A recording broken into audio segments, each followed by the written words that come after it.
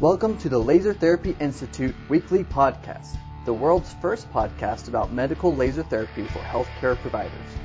Each week, we discuss the latest research, interviews with experts, and how laser therapy can enhance your practice. Now, here is the founder of LTI and your host, Dr. Jason Roundtree. Okay, thanks for joining us again here on Laser Therapy Institute's weekly podcast. This is part 2 of a 2-part presentation where we're talking about traumatic brain injury. We started last week talking about what traumatic brain injury is, what happens within the brain when we're talking about damaged tissues, what some of the symptoms are. Now we're going to go ahead and get through the rest of this study today. Again, the study title is Treatments for Traumatic Brain Injury with emphasis on transcranial near-infrared laser phototherapy, published in 2015 in Neuropsychiatric Disease and Treatment. So we're going to jump right in and start to bring out some of the information on the patients that were involved and some of the results that they saw.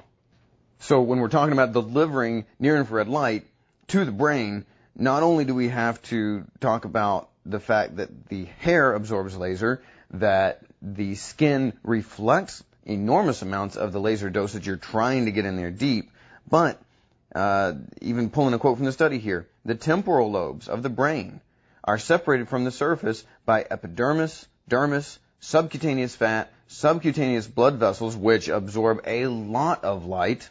Those blood vessels do, and there's a lot of blood flow to the scalp. The accessory head of the temporalis muscle, connective tissue, the temporalis muscle itself, the skull, the dura mater. So before you ever even get to the brain, you're having to pass through so many barriers. If you're starting with a very, very low power light, you're going to have a really hard time having any effect on the brain itself. Does that mean that your results are always going to be terrible? No, because just absorbing light within the blood vessels can have good effects on other areas of the body or the brain directly, because you're stimulating the blood that you're exposing to the light. But really, with traumatic brain injury, we have to get some light in there. Okay, if we're going to get repair effects, we have to get light in there. So going back into some other studies that have been done, when you're measuring light and its penetration with the skin and with other tissues, what we're seeing here is that generally your LED devices will not penetrate 2 millimeter thickness of the human skin. Very, very little. That's with a 0.5 watt LED emitter. Really, no detectable light was getting through the skin at all. Even with near-infrared light, you can only get really through those first couple of millimeters of skin. In contrast, though, when you start talking about some of the higher power lasers in the near-infrared spectrum, 10-watt laser was delivering 11% through that same amount of human skin. So we're pushing 11% of the light that we have through just the first 2 millimeters of human skin with a 10-watt laser. So do the math real quick. 10 or 11% of a 10-watt laser means you're going to be able to get 1 watt through 2 millimeters of human skin. If you have to deliver a dose deeper than that, you have to be using a high enough power machine to get that effective dose to the level that you want to treat. Now, when we bump that up some more, and we go up to a 15-watt laser, we're actually getting 17% of the energy through. So there's some evidence that as you go up in power, now you kind of get a bigger effect of a therapeutic dose through those areas. And now we're still talking near-infrared light. And if you've been in the laser game for a while, you've probably heard class 3 versus class 4 debates, and you can come to your own conclusions on that. But I'm telling you right now, with a high power laser, you're going to get more through the skin, whether it's the same wavelength or not. That's what this study right here says. Near-infrared LEDs at half a watt are not making it through 2 millimeters of skin, but a 15-watt near-infrared laser at 810 nanometers is pushing 17% of its energy through that same distance. Now, if you use those more powerful lasers, you can actually check and see how well you penetrate into more than just skin, though, because we're trying to get through skin, skull, and into the brain. So those more powerful lasers in the 10 watt and the 15 watt range are getting up to 3% of their energy through the skin, through the skull, and actually into the brain. So we're not cooking or overheating the brain if we're using a powerful laser. Instead, we're getting just a little bit of light. Even starting with a big amount of light at the beginning with 15 watts, you are getting a very small amount, but still a therapeutic dosage to the brain itself. But that's just the outside of the brain. You can have traumatic brain injury to deeper portions of the brain. So you need to be using a high-power laser. If you are going to treat traumatic brain injury and see good repair effects in your clinic, you need to be using a high-intensity laser. You need to be going at a higher dose than you probably think you have to, because you're just not getting much light through the skull. And it's important to do that. It's important to get light through the skull to these damaged areas if you're going to have good results. So, let's go ahead and get into the subjects that were involved with this study. Let's get into the results that they had. So, we have 10 subjects, 5 male, 5 female, that were involved in the study. Mild to moderate chronic traumatic brain injury. They were treated with either a 10 watt or a 15 watt class 4 laser.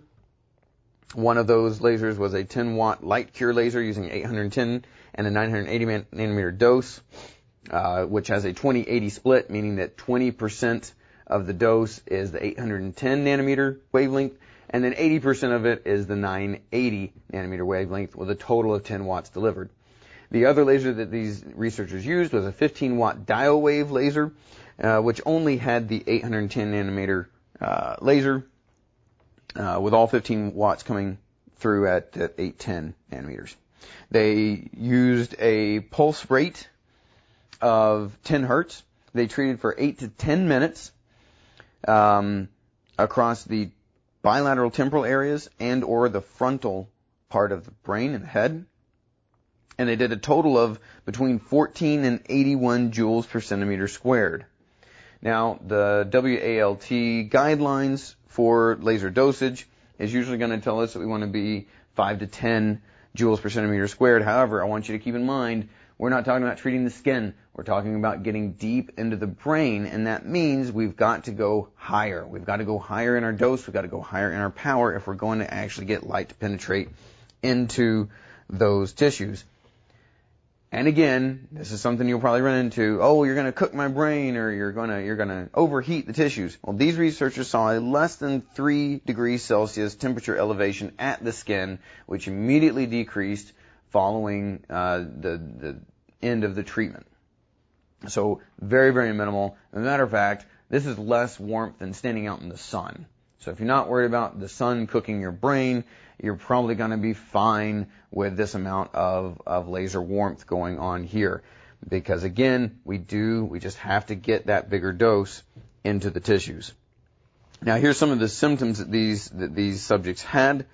90% of the patients in this study had complaints of anxiety, depression, irritability, and insomnia, with additional symptoms including headache, suicidal ideation, cognitive difficulties, attention problems, short-term memory problems, loss of libido, substance abuse, fatigue, and panic attacks. 6 of these patients were unemployed prior to the treatment, and 3 of the patients were experiencing severe marital difficulties.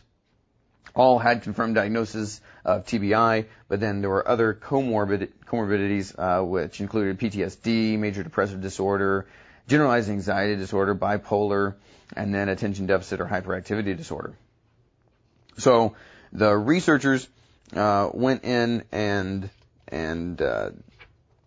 split these folks up and gave them either 10 or 20 laser therapy treatments. And at the end of the study, at the end of these patients' kind of course of care here, here's what they were able to see.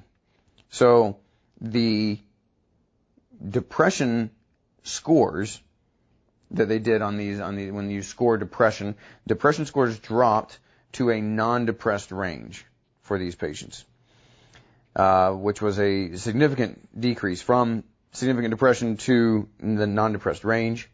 The patients noted improvement in their cognitive function, in mood, anxiety, and sleep. None of the patients continued to have suicidal thoughts. None of them. Started out, that was 50% of the patients that they studied were having those suicidal thoughts. None of them were dealing with that anymore once they got done with their treatment.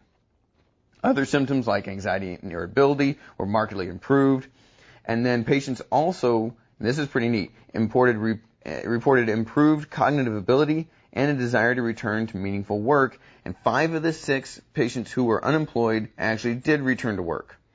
New trades, new careers. The patients with the marital difficulties were actually solidifying their relationships, purchasing homes and things like that.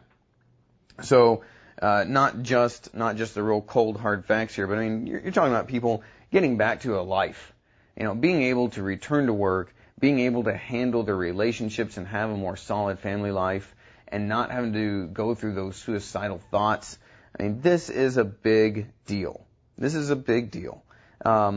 If you're going to be a force for good in your community, this is something that you should be able to offer your patients. Especially if you are already using laser in your practice, you need to be treating traumatic brain injury patients. It can make a huge, huge difference in their lives. We're talking about sleep improvements, just so many different things. If you do a good evaluation and you tie some of your patients' difficulties back to traumatic brain injury, I would definitely encourage you to start putting together at least part of your treatment aimed at helping to resolve those TBI symptoms. Now, if you've got laser and you're not quite sure how to work with it, if you're not quite sure exactly what that should look like, get a hold of us. We'll help you put that program together in your practice. You're going to need a high-intensity laser. That's another thing here. You can get some good results, absolutely, from some low-intensity lasers, but it's not going to be reliable. It's not going to be as good as using a high-intensity device. The high-intensity lasers are safe, and they work very, very well. But if you're not familiar with doing this stuff, get a hold of us, because this is the thing we do. We get you the settings, the techniques, the protocols that you're going to need to get good results in traumatic brain injuries and be able to be that force for good in your community, helping people resolve these significant issues of insomnia, suicidal thoughts, not able to go to work. All these different problems can have very, very good outcomes if you've got the right tools in your toolbox. Okay, that is all for today. Now, again, this was part 2 of a 2-part series. If you missed part 1, go back to the episode before this one. You can pick up from the beginning, talking about what traumatic brain injury is, how it happens, what the cellular effects are in the brain, some of the additional treatments that have been done. I really appreciate you joining us. This is a topic near and dear to my heart. Like I said in part 1, both of my kids have been through these before and made full recoveries, thankfully, but thanks to laser. So if we can help you, if we can assist you in any way in becoming that force for good in your community, being able to provide these really critically important services, please get a hold of us. We love talking about this stuff. We love helping out other doctors. Subscribe now to keep learning about the growing field of laser therapy. Check out our patient-focused podcast, Healing at the Speed of Light, a great resource for your patients. For massive practice growth and improved patient outcomes, become a certified Laser Therapy Institute clinic. Learn how at lasertherapyinstitute.org.